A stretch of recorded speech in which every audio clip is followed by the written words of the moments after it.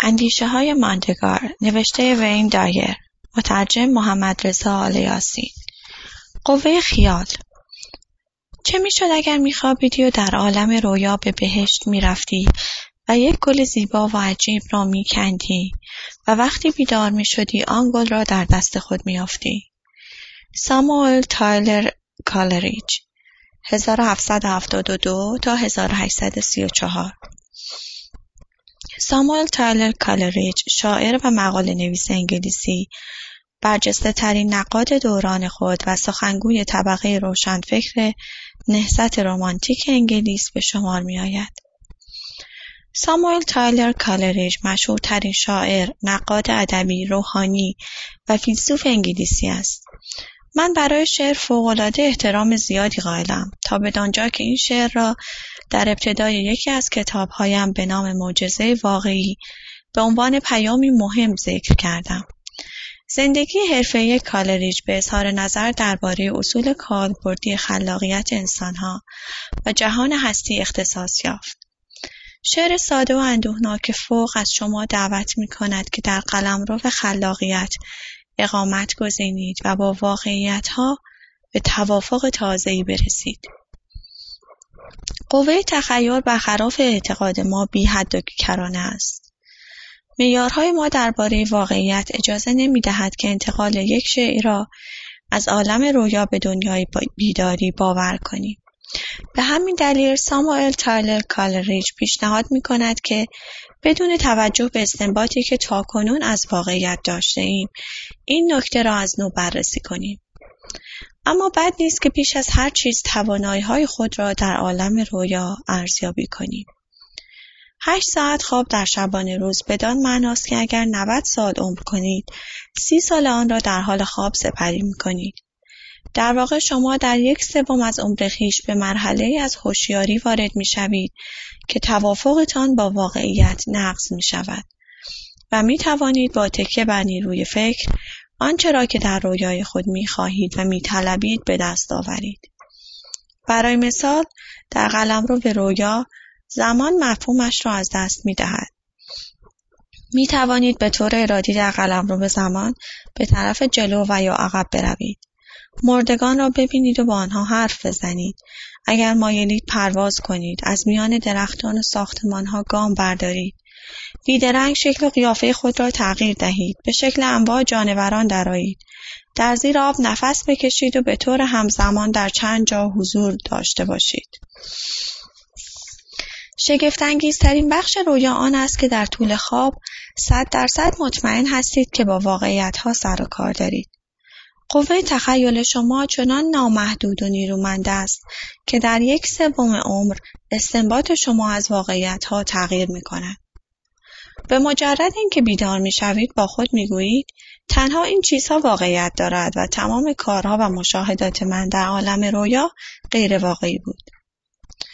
ساموئل تایلر کالریج در تمام عمر قوه تخیل را آزمود تا برداشت‌های شما را از واقعیت در 2/3 عمر که بیداری نامیده می‌شود تغییر دهد. به بیانی دیگر، چه می‌شد اگر بیدار می‌شدی و گلی را در دست خود می‌دیدی؟ با این منطق شما ناگزیر هستید که در آن واحد در چند جا حضور داشته باشید. اجازه دهید پدیده 2 مکانی را بررسی کنیم و سطوح عالی هوشیاری را که به انسان امکان می‌دهد همزمان در 2 مکان مختلف حضور داشته باشد بیازماییم. چگونه ممکن است به چنین موقعیت عجیب و باور نکردنی دست یافت؟ اکنون به حالت رویا بازگردید. هر شخصیتی در رویای شما در واقع خودتان هستید که با توسل به قوه تخیل آن نقش‌ها را ایفا می‌کنید.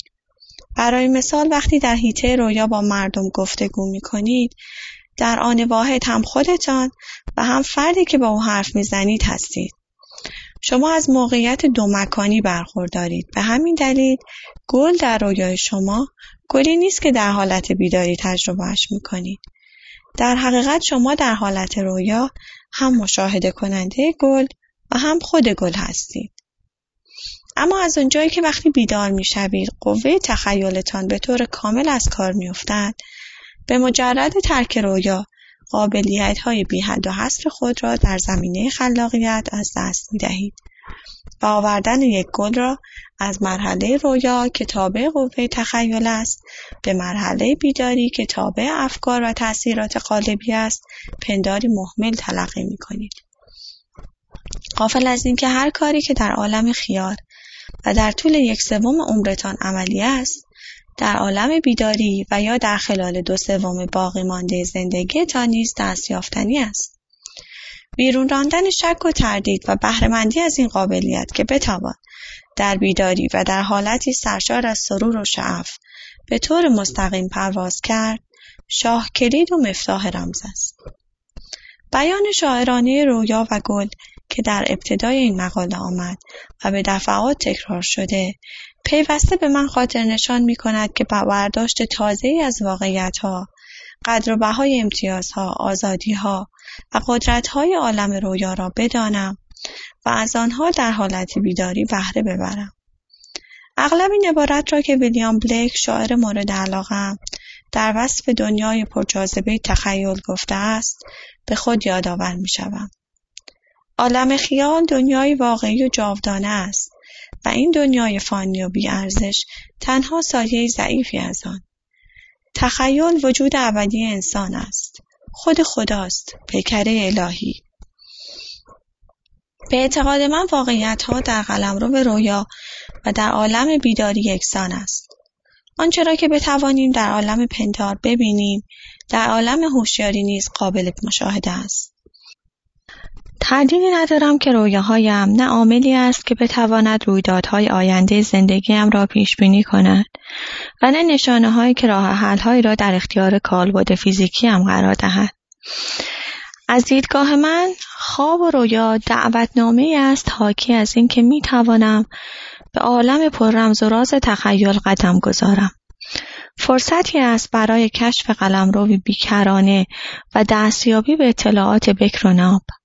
به محض اینکه قلمرو عالم خیال را فارغ از هر گونه شک و دودلی بپذیرم، می توانم بر بالهای شاهین خیال بنشینم و فراسوی عالم بیداری فرسنگ‌ها پرواز کنم. به هر جهت بال بگشایم و به استقبال خدا بروم. آنگاه دنیای بیداری در گستره تخیلات من به یک بوم نقاشی تبدیل می شود. تخیل نیرویی است بسی فراتر از ذهن استدلالی و خواسته‌ها و آرزوهایتان در این راه یافت می شود. از این رو هنگام بازنویسی توافقنامه جدیدتان با واقعیت، بکوشید در عالم بیداری نیز در تخیلات خود غوطه‌ور شوید و با استفاده از تجربه‌هایی که در 1/3 عمرتان کسب کرده اید، آمال و آرزوهایتان را جامه عمل بپوشانید. این آگاهی جدید و این بیداری تازه امکاناتی را در اختیار شما می‌گذارد تا با توسل به آنچه را که در قوه دید و تصورتان می‌گنجد در دنیای مادی نیز متجلی کنید. به خاطر می‌آورم که در دوران نوجوانی و در مدرسه دولتی دیترویت به خاطر صداقتم در برخورد با دو سویه بودن خواب و بیداری دردسرهای زیادی را متحمل شدم. در کلاس درس در تخیلات خویش غرقه می شدم و در سرزمین آرزوهایم به گشت و گذار می پرداختم تا اینکه استاد مرا تکان می داد و می گفت آقای دایر ممکن است به ما ملحق شوید؟ پاسخ سریع من این بود که واقعا نه.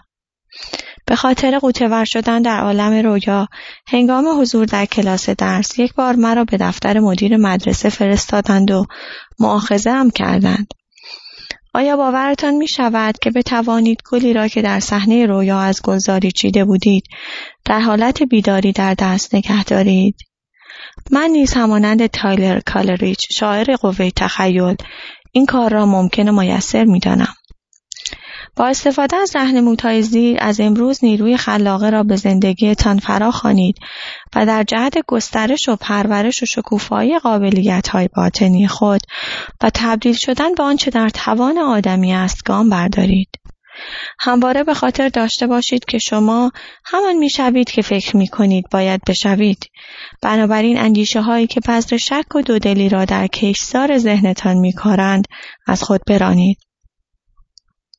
به گذشته برگردید و رویاهای خود را بازبینی کنید و آن تجربه‌های غیر واقعی را که در زمان تحقق آنها را کاملا واقعی میپنداشتید به یاد آورید.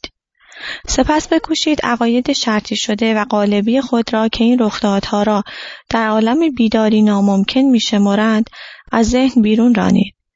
فراموش نکنید که قصد دارید حشو و زواید را از ذهن بزدایید و به تبیین صحیح و منطقی روح و روان برسید.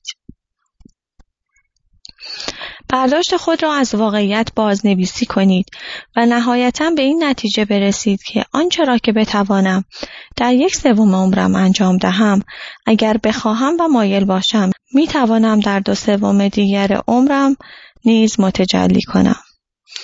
با بذل توجه به این نکته که قوه تخیل قفل‌های بسته و ناگشوده را باز می‌کند و انسان‌های برجسته و پیشرو از آن برای موفقیت خود استفاده کرده‌اند، اوقات بیشتری را در عالم خیال غوطه‌ور شوید. برای گشت و گذار در قلمرو مجهول و ناشناخته ذهن برای خود آزادی عمل قائل باشید و در خیال پردازی‌های خویش امکانات تازه‌ای را جستجو کنید. تبیین و تایید این اصول و جایگزینی آن در روح سبب می شود که بینش خود را نسبت به مصادیق زندگی تغییر دهید و شاهد معجزاتی در حیات اجتماعی خود باشید که هرگز تصور نمی کردید روزی آنها را به چشم ببینید. قوه تخیلتان چون تن شما از طریق تمرین و ممارست پرورش می یابد. پس بیدار شوید و آن گل را در دست خود نگه دارید. از یاد نبرید که چاشنی زندگی انجام کارهای نوظهور است که تنها با برانگیختن قوه تخیل عملی می شود.